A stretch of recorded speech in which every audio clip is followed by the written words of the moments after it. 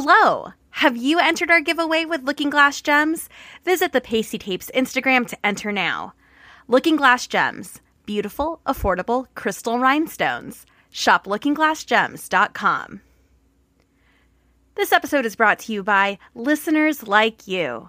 Special thanks to Superfan BFF level supporters Bella Adana and Kyle H.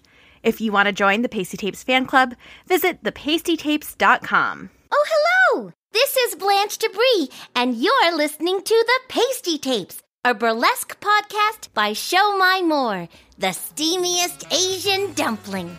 Oh my, it's Show My. It's September. That means the BurlyCon countdown is in full effect.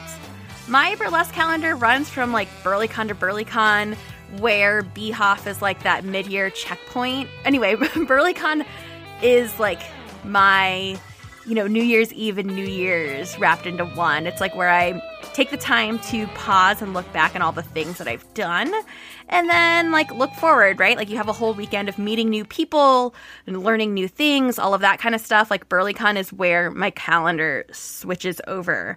I'd love to do an episode or two about the magic of BurlyCon or how to prep for BurlyCon, something like that. Some of you know that part of my burlesque origin story has to do with BurlyCon. My burlesque origin story is a really long-ass 3-part saga. Part 2 being my first BurlyCon, which I attended before my debut. And I want to hear from you. I want to hear from you about BurlyCon. Do you want to talk about BurlyCon? Do you have tips or a funny story or something like that? You can always dial or text into the hotline 1-530-PASTIES. If you want to have a whole conversation or share a story that's longer than 3 minutes, which is what the voicemail box thingy can hold, send me an email pitch about your BurlyCon story. That's thepastytapes@gmail.com. Special note, I don't work for BurlyCon. I don't work for them anymore. This is not official at all, but I love it. I love BurlyCon. I'm a benefactor. BurlyCon is one of my favorite things in the world. Definitely a life changer. So let's talk about it. Stay tuned for a future episode or episodes on BurlyCon. Okay, let's jump into today's episode. Today's guest is someone I hold near and dear to my heart. We DM every day, usually in the form of memes. We roomed together at BurlyCon. I ditched my own family early at Thanksgiving to drive down to St. Louis to hang out with this performer and her mom to see Jeez Louise and Pochop do a double feature at the Monocle in St. Louis. What you're listening to is a part of a hella long, super intimate conversation.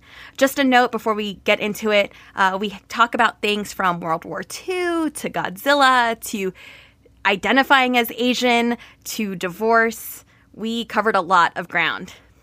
This babe has all of those cool gothy vibes I wish I had. She is pretty damn close to what I wanted to be or what I wanted to be friends with when I grew up.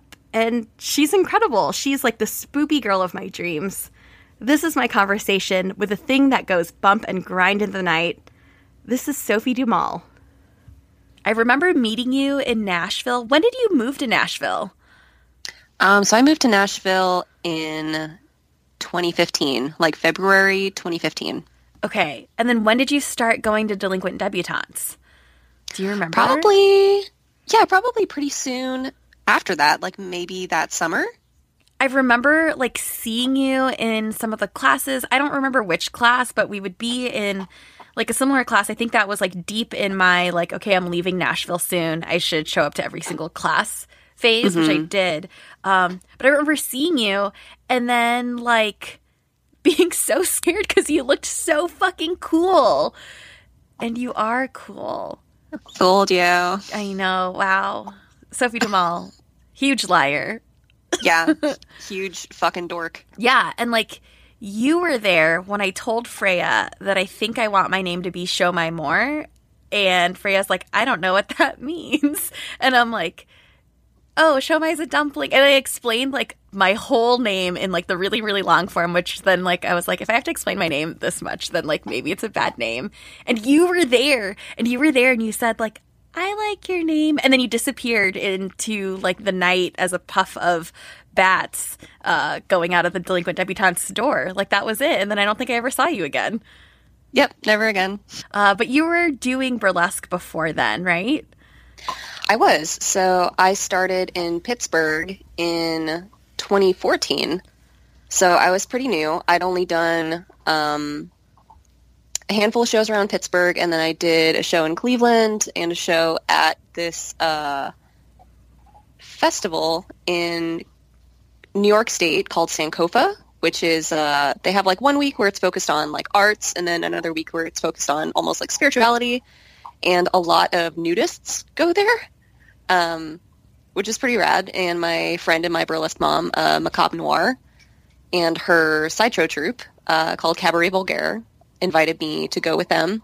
And it was a very interesting experience being up on a stage, and I did my like debut act, which is a very classic kind of 1920s styled instrumental from the Chicago soundtrack. But it was very strange to be stripping and then look down into the audience and there's just like naked people in lawn chairs. It felt very unnecessary. So you're stripping and they're naked, and so being told to imagine your audience in their underwear like didn't help because they weren't wearing any. Yeah, I was still nervous. And I was like, oh, the fact that I can see all of you, I can see in your birth canal, this doesn't make me any less nervous. So I guess I care. I guess I care a lot about this. You do care a lot about this. Okay, so then your first year in burlesque essentially was with your burlesque mother there. It was in Pittsburgh. Can you tell me more about the troupe? There was Macabre Noir, her partner Nick Noir. She does beautiful fan work, and her specialty is glass walking.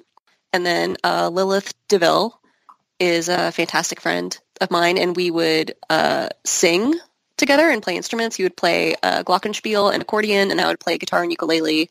Yeah, so DeVille and I would play Tom Waits covers, and our specialty was playing this beautiful ballad called Green Grass, which is, it's told from the point of view of someone who's dead, and they're talking to someone who's visiting their grave, basically, and telling them to remember, like, when they loved them. So DeVille and I would sing that, and then my burlesque mom, Macabre Noir, would do this, like, gorgeous fan dance.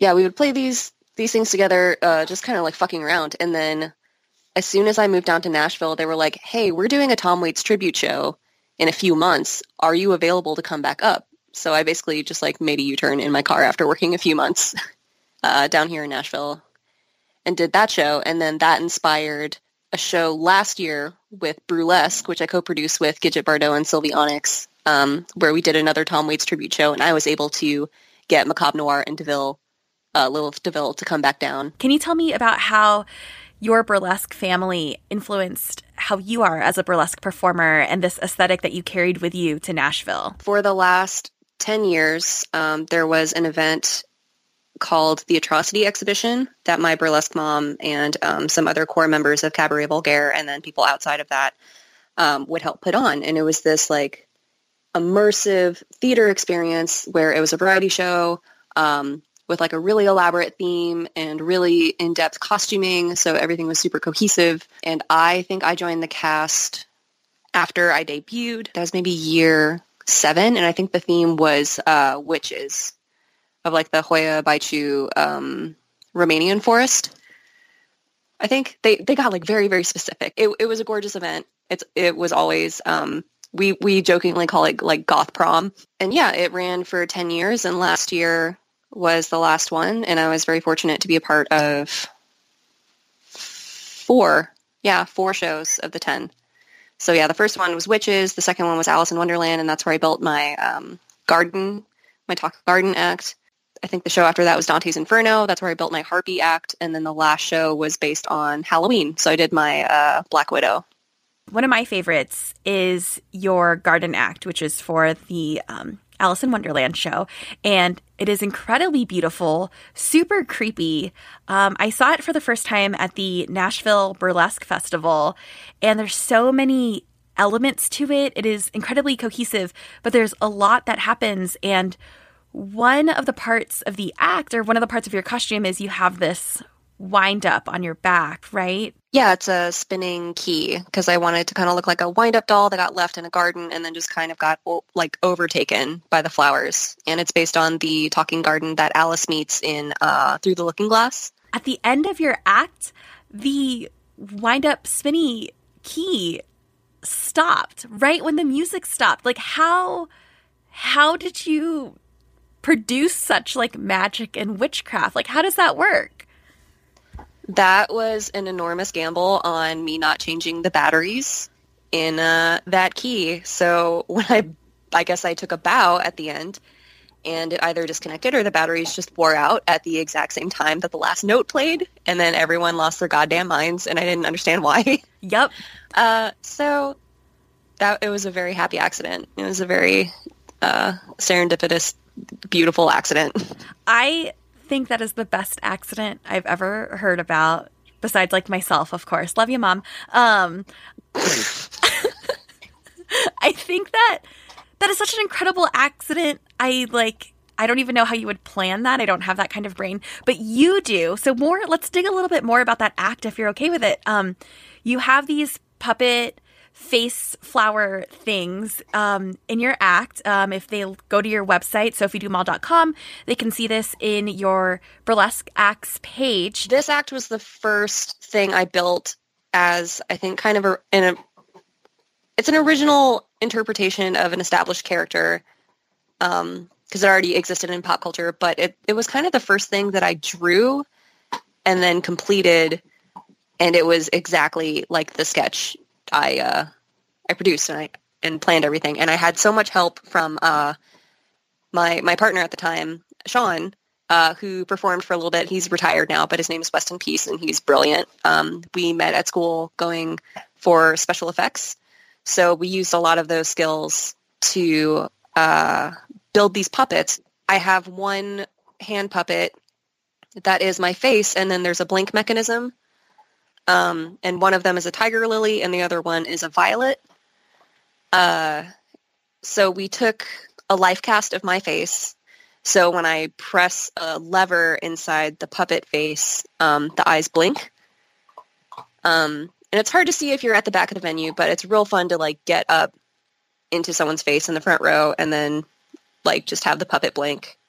It's real fun to see that reaction. Oh, it is so creepy and unnerving and beautiful, and just the process that you're describing of you making this is beyond anything that I think I'd be capable of or could even imagine. Like this is such a cool act. But yeah, that spinning key, Sean built that. The two of you are such like incredible, like creative and like weird as fuck people that like in this moment of time, like in this like phase of your life, like you made like really cool shit. But yeah, it's been like a very amicable, supportive split. So I'm glad that our friendship has remained intact and we're still rooting for each other.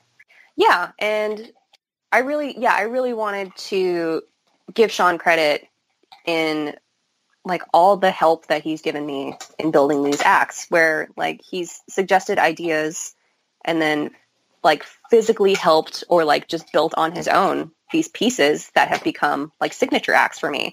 So I definitely want everyone to know how much like he's helped and influenced me as well. Do you think like this working relationship will continue?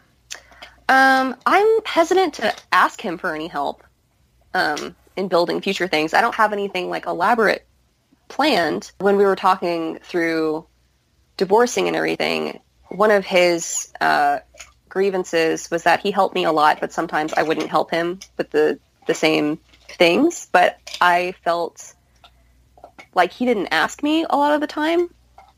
He would just help me and then go do his own thing. And I would ask like, hey, do you need help building that? And he'd be like, no, I got it. So I think maybe there was a disconnect or a miscommunication maybe, or maybe he wasn't communicating what he needed, or maybe he did ask for help one time and like I was so self-absorbed, like I didn't realize he was asking. Yeah, so I feel super guilty if he ever felt neglected or that I didn't give him the same help that he gave to me.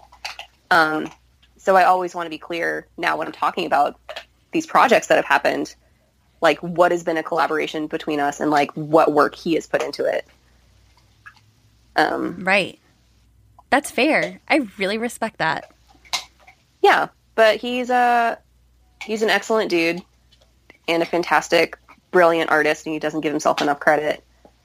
And I understand like why he wasn't super interested in continuing to perform, but I hope he's still doing amazing creative things. Like he's turning his Toyota Corolla into like a weird Halloween-y, like Mad Max car now. I saw that. I saw that. If you're listening, you should definitely look up. I can't even say his name because I'm going to laugh. Weston Peace. You should look up Weston Peace's Instagram and see this car transformation happening. It is wild. Tell me more about all of this attention to detail that you have, this creativity from, painting to animatronics and puppetry and music. All the stuff that you do is just really incredible. Have you always been a creative child? Like, where did that come from? Like, I know your dad is Tom Waits and your mom is really wonderful. Yeah. My dad is Tom Waits. My burlesque mom is Macabre Noir. And then my real mom is Susie Sue of Susie and the Banshees. Thank you for all those nice things that you just said. It's all true. Thanks. I guess I've always been into creating 2D and 3D art with whatever materials I can afford or get my hands on. Like that poor artist life is a fact and a struggle. So I think, though, sometimes having these limitations or parameters forces you to get really creative. And yeah, there are some things that I've worked at and my skills have gotten better. And oh, sorry. My dog is going crazy, digging at the floorboards. That's okay. It's my neighbor that I put under there because I couldn't stand his heartbeat. It was so fucking loud. Hey, you should write a poem about that. Oh shit, you're right. I can make $1 million only after I'm dead. Oh, maybe. Fingers crossed. Luna, come here. I've always been interested in the arts and interested in music. It's strange though. I don't feel super creative musically sometimes, or sometimes even building things, because a lot of my stuff is influenced by pop culture. And I'll put my own spin on it, but a few times I've come up with an original character, but most of the time I just feel like I'm a good parrot, or a good kind of, or not even good, just I interpret other people's ideas sometimes in my own style, and I don't want to be the Tim Burton of burlesque. Why do you feel like you're a parrot? It's strange. When I was in a band when I lived in Pittsburgh. We were called Dream Phone. And before I left, we did a tiny EP of 2 songs. That was really fun. And then when I left, they got a new singer and then reconfigured some stuff around and then recorded a full-length album. But I was always so scared to write my own music because I just didn't have the experience, or I don't know, I was just afraid that I was going to just completely suck ass. But I was always so good at taking other people's ideas. If they would tell me, it's these chords, I'd be able to play it instantly, or they'd show me something once and then I'd just do it.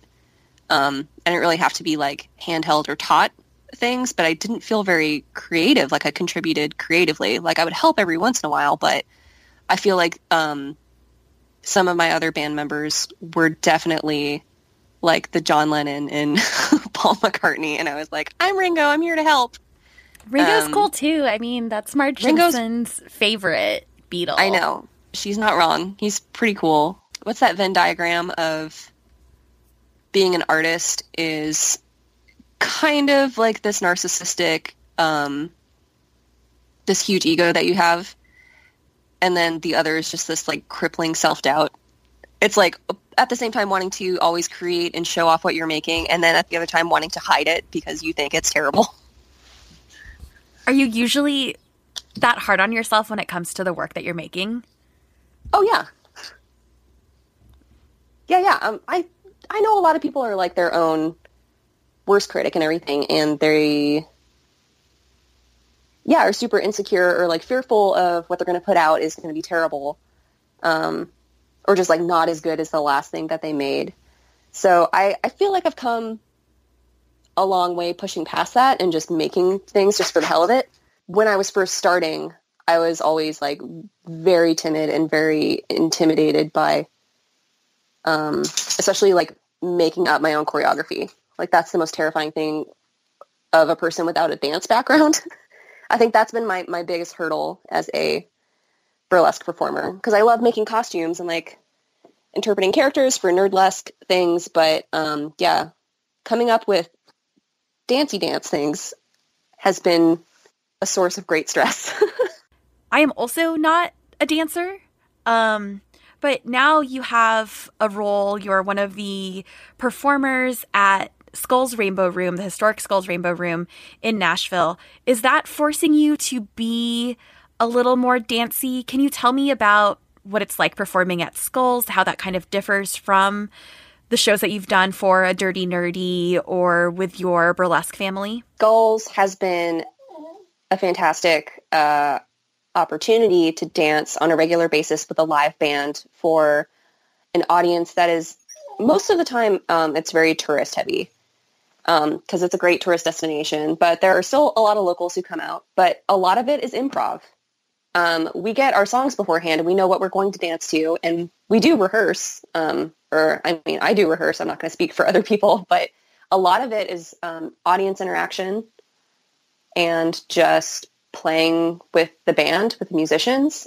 So that has been a fantastic exercise to get out of my fear of not being a trained dancer or having experience like nailing choreography, and just being a lot more free. Can you tell, for our audience who might not be familiar with Nashville, what you cannot show versus what you could do in like Pittsburgh or in a private studio?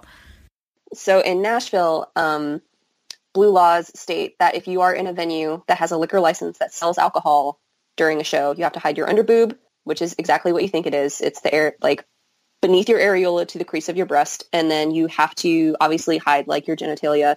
And then you have to hide your vortex, which is the area where your legs and your buttocks and your like undercarriage all meet. So when you bend over, like everything has to be covered. Like you can't show your butt crack or like any sort of like clefts or crevices.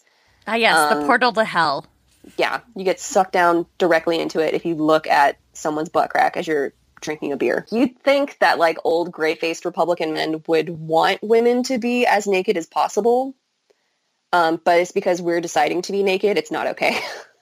Yeah, but I definitely started in Pittsburgh, and I love my burlesque mama very much. She taught me that initial foundation, and I just joined her class to basically network with other people who wanted to be performers because I wanted to create costumes for them. I didn't plan on performing. Whoa, wait, I had no idea about that. Okay, that's how you've met my costumer, Hattie Box of Sarah Haley Studio. She did the same thing. Yeah, we got peer pressured into it, I think. Yeah, I think so too. Okay, so you were there to study what people needed to do and needed to take off when. Is that right? Yeah, and to meet people who didn't have the skills or the time to make their own costumes, because I just always loved costuming as a hobby. I'm kind of self-taught. Yeah, I don't have a degree in costuming or fashion design or anything. It was always something I just kind of did on the side, and then I would like fall into jobs doing that. So I guess like I'm decent at it. But yeah, then the first day of class, Macabre was like, okay, who plans on taking this to the stage? And everyone around me raised their hands, and then she just fucking glared at me until I, like, reluctantly raised my hand as well. And that's how we knew that is your mother. Yeah, that's my mom, and she guilted me into doing this. How did your journey, I guess, continue into Music City? I was a little not discouraged. I was surprised because the scene I came from in Pittsburgh, there were a lot of alternative and neo and spooky performers. And then when I got to Nashville and started to check out some of the local shows, it was very sparkly and classic. And I was a little worried. I was like, I don't think I'm going to fit in. But very, very shortly after I came here, a few performers graduated together from delinquent debutantes, and they formed their own troupe called Divination, and that was the first show I did in Nashville. And they were kind of like the spooky neo-alternative kids. So in your work, a lot of what you do explores darker themes. You have a darker kind of gothy aesthetic. I feel like goth at prom, like you said earlier, describing the atrocity like experiences, like gothy prom feels like an accurate way to describe you. Very glam, very, very beautiful if the character calls for it, but always very dark. And you have a really fun and kind of dark sense of humor. That is definitely true. Have you always been a spooky child? Were you born a pumpkin? Like what? Yeah. What happened? So my mom was walking through a pumpkin patch one day, and a bat kind of like landed in her hair, and in her frenzy to like get it out, she tripped over a pumpkin and it cracked open, and I was laying there. So she just kind of scooped me up, and that was that. Your mother, Susie Sue, right? Yeah, my mom's Susie Sue. And then she got into the back of an old Oldsmobile with like a burning, I don't know, what are those called? Like an oil can full of like dried leaves was on fire, and Tom Waits was like toasting a can of beans over it.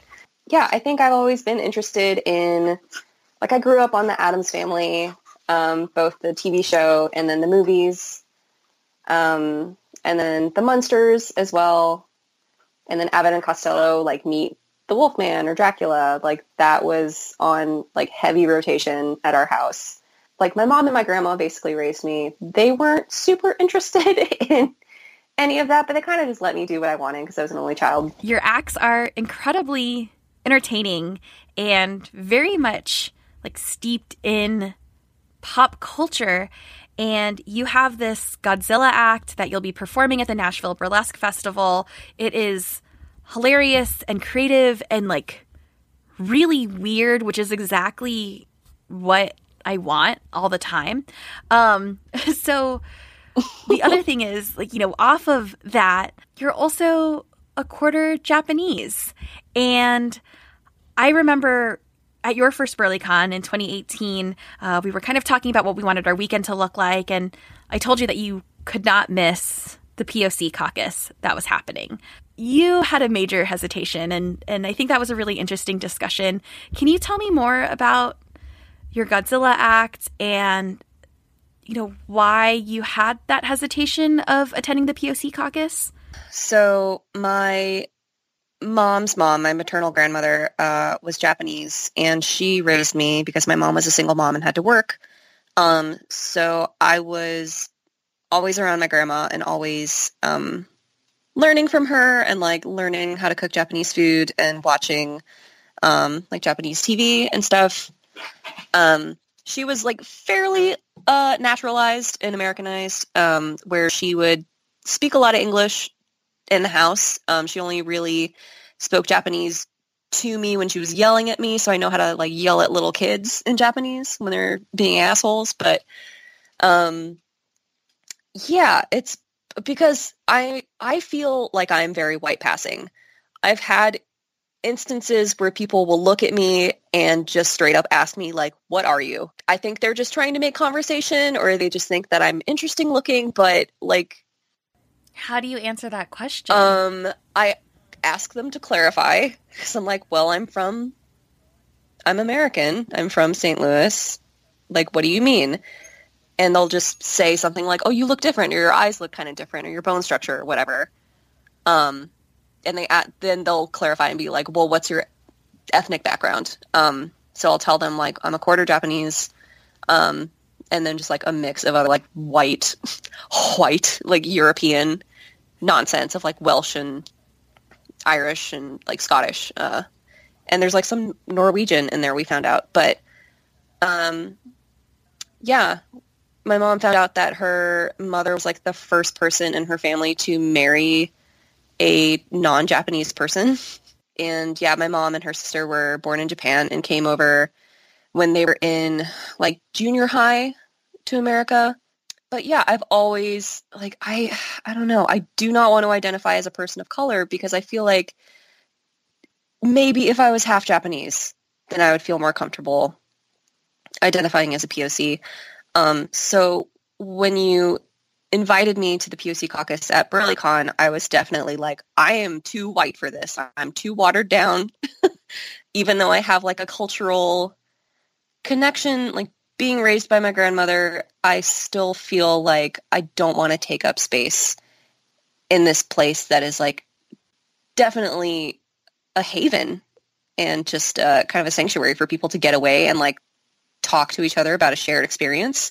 So I ended up going and just like sitting with my mouth fucking shut and just like listening to everyone. And I think the icebreaker, Gigi Holiday, was one of the moderators, and she just kind of had us go around the room and say like what our name was, where like what city we performed in, how long we've been performing, and then our favorite food from our culture, or like whatever culture we kind of identified from. And then people had different answers if they were from like a multicultural background. When people looked kind of like ambiguous, where you couldn't tell exactly, like if they were, maybe there were a few other people in there who were more white passing. So when someone would say like, oh, my favorite thing was like gyoza, or I think when it came around to me, I was like, I really love okonomiyaki, which is like a great way to clean out your fridge. You just make this cabbage pancake and like pan fry it, and it's delicious. But yeah, it was interesting to see like people connect the dots, or like that click of realization of like, oh, that's what you are, as people explained like what food they really love. You know, getting that reaction that you did, you know, that sigh, and that also kind of common like, oh yeah, like I'm familiar with this concept. Did that make you feel like you belonged in the room? Definitely. Yeah. I'm still like, I will still always be hesitant to take up space. I don't think I'll ever be comfortable calling myself a person of color. Yeah, when I first started, I kind of considered having a stage name, because there's a character she's a spirit from Japanese culture. She's a ghost, called Yuki-onna, which translates to Snow Woman. I toyed around with the idea of being called Yuki Fatal, and someone in my class kind of surprised me because I didn't expect something like this to come out of her mouth, but she was like, oh my god, I really think you should be called that. I love Japanese culture because I love hentai. Or she was just like rattling off things, and I was like, yeah, I'm just not gonna touch that. I'm just gonna go with Sophie Dumal, and just have a very like it translates to knowledge of evil. You grew up around Japanese culture, very, very much like around pop culture in general. Talk to me about your Godzilla act, which you'll be doing, as I mentioned, at the Nashville Burlesque Festival. I hear is a riot. Tell me about that act. So this is like as close to Japanese culture as I think I'm ever going to like put on stage as a character, because Godzilla is just a pop culture icon, and not even remotely, I guess, like culturally or spiritually significant. And I just wanted to be like a radioactive showgirl lizard, and I build a cardboard city, and I destroy it every time at the end of the act. And I think part of the fun of it is the anticipation that I'm dancing around this city and kind of like teasing it, like flicking at it and things, and like getting ready. And then at the end, when I'm down to pasties and everything, that's when I just like lose my goddamn mind and like flail all over it and rip it apart and give it the people's elbow. You've hurt yourself doing that before, like right? Every fucking time. Yeah, I can't. Because you have to. I mean, you are a committed artist. If there's anything that I think people should take from this very beautiful call that we've had with lots of honesty and truth and all of that, is that like, I'm a dumbass who will do anything for a laugh. But yeah, I just love that the original Godzilla movie 2 was an allegory about the horrors of nuclear war and like the effects of nuclear radiation. And yeah, everyone sees it as like this kind of schlocky, like B monster movie with like guys in rubber suits, and like you can see everything on a string and on a wire. But yeah, I would hear stories from my grandma. She was a teenager during World War II, and her neighborhood, she lived in Tokyo with her family, and her neighborhood was destroyed by Allied bombers. and she would tell us stories about how she could smell like burning flesh, like burning humans in her like bombed out neighborhood. And she had to like escape to the countryside with her, like her mom and her sisters already went, but she hated the country, so she stayed in the city for as long as possible. And then finally, when they were in like terrible danger, like she and her dad and brothers like picked up their backpacks filled with like canned food and like made a run for it. So yeah, I don't know where I'm going with that. Just like talking about World War II. That's okay. That's nuclear bombs and Godzilla. And like Godzilla is serious. Godzilla is serious business. This act is serious business. Godzilla is serious business. It's very dumb. Shin yeah, it's Godzilla. to a Tom Waits song. Of course it's a Tom Waits song. You have to pay homage to your dad. I think it's like the 5th or 6th Tom Waits act I have. I like it. I'm excited to see this act. I had a really, really big existential crisis after watching a Godzilla movie, Shin Godzilla. If anyone has seen it, if you haven't seen it, you definitely should. But Shin Godzilla is a great movie, but absolutely changed the course of my life. That is definitely a story for another day. I am so excited to see this Godzilla act. And thank you for sharing this about your family and about you. Like, this is personal. As hammy as it is and as dumb as it is, I mean, you know, the people's elbow is very personal. Like, you know, all of it. It's a sacred tradition move. Passed down from my grandma. Sophie Dumal from Nashville, the thing that goes bump and grind in the night. Thank you so much for talking with me on the Pasty Tapes. Where can people find you on the internet? Thank you, my sweet baby dumpling. So I'm on Facebook as Sophie Dumal. It's D-U and then a space, M-A-L. I'm on Instagram as well, just my name, all smushed together, no underscore, just Sophie Dumal. I also have a Patreon. You have to key it in, though, because it is 18 and up, because I show like naughty bits and things. I have not safe for work content, so people can't just put my name in a search bar. So it's patreon.com/Sophie Dumal. If you want to hear me sing songs or like see me in various states of undress or like see original artwork, that's all there. I'm trying to be more vigilant about or like update it more than I have been because life has gotten a little bit hectic. But I think that's, and then yeah, I have my website, just sophiedumal.com, where I have examples of burlesque things and then some of my like makeup commission stuff. Yes. Oh, so exciting. Thank you so much for chatting with me. I will make sure everything we referenced shows up on our Instagram, from, you know, the picture of your garden act to stuff Sean has done, and it'll be such a treat for the eyes. You are such a treat. Thank you so much for chatting with me on the Pasty Tapes. Thank you. Thanks again, Sophie. Stay tuned for a mini episode to drop where I tell that Godzilla story, and maybe I'll also share some of Sophie's first memories of me. Welcome to the newest members of the Pasty Tapes fan club, Dixie Disaster, Elizabeth O, and Mother Girth. Special thanks to friend-level supporters Tony Tabasco, Kitson Sass, and Rosalie Bloom. Special shout-out to superfan BFF-level supporters Kyle H, the Man with a Hat, and Bella Adana. If you want to join the Pasty Tapes fan club, get merch, and have me shout you out on air, visit thepastytapes.com or send me an email if you want to do something big. You can always contact me at thepastytapes@gmail.com or on the Pasty Tapes hotline, and that's 1-530-PASTIES. I want to start gathering tales of BurlyCon. Do you have some advice you want to share about the biggest burlesque education and social convention? Shoot me an email, or you can call or text the Pasty Tapes hotline at 1-530-PASTIES. Thanks so much for listening. You can follow the Pasty Tapes at the Pasty Tapes on Instagram and Twitter. Definitely visit the website, thepastytapes.com. I am your host, Show My More, the steamiest Asian dumpling, and you can find me at Show My More across the internet. Please tell all your friends about the podcast, share it, hit that subscribe button, leave us 5 stars on Apple Podcasts, share a screen grab when you're listening. Tell me your thoughts on an episode. Please validate this project because I need it. Thanks again, and I will talk with you soon.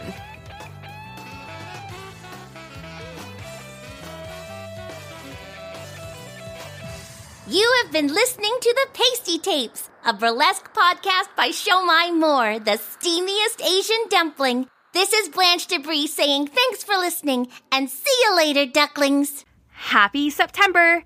I'm going to be gearing up for a busy as fuck month. I'll be out of Chicago for like the next 3 weeks straight. Definitely gone every weekend this month. I'll be at Afro Teas by Vanessa Chevelle in Richmond, Virginia, dancing and teaching all weekend, September 7th through the 8th. You can see my class, Cooler on the Internet, on September 7th. I'll be zipping into Nashville for the Nashville Burlesque Festival. I'll be there September 11th through the 16th. I'm kiddining on Thursday, September 12th at Corsair Distillery, and I'm performing in the Saturday Spectacular on 9/14 with my brand new dumpling act. On the 17th, I'll be in Philadelphia. I'll be there the 17th through the 22nd for Burlesque and Beyond. Come catch me around all weekend. I'm on the panel at Launchpad Burlesque on the 19th, and I'm performing Friday night, that's the 20th. And I'll be teaching my workshop Cooler on the Internet the 21st.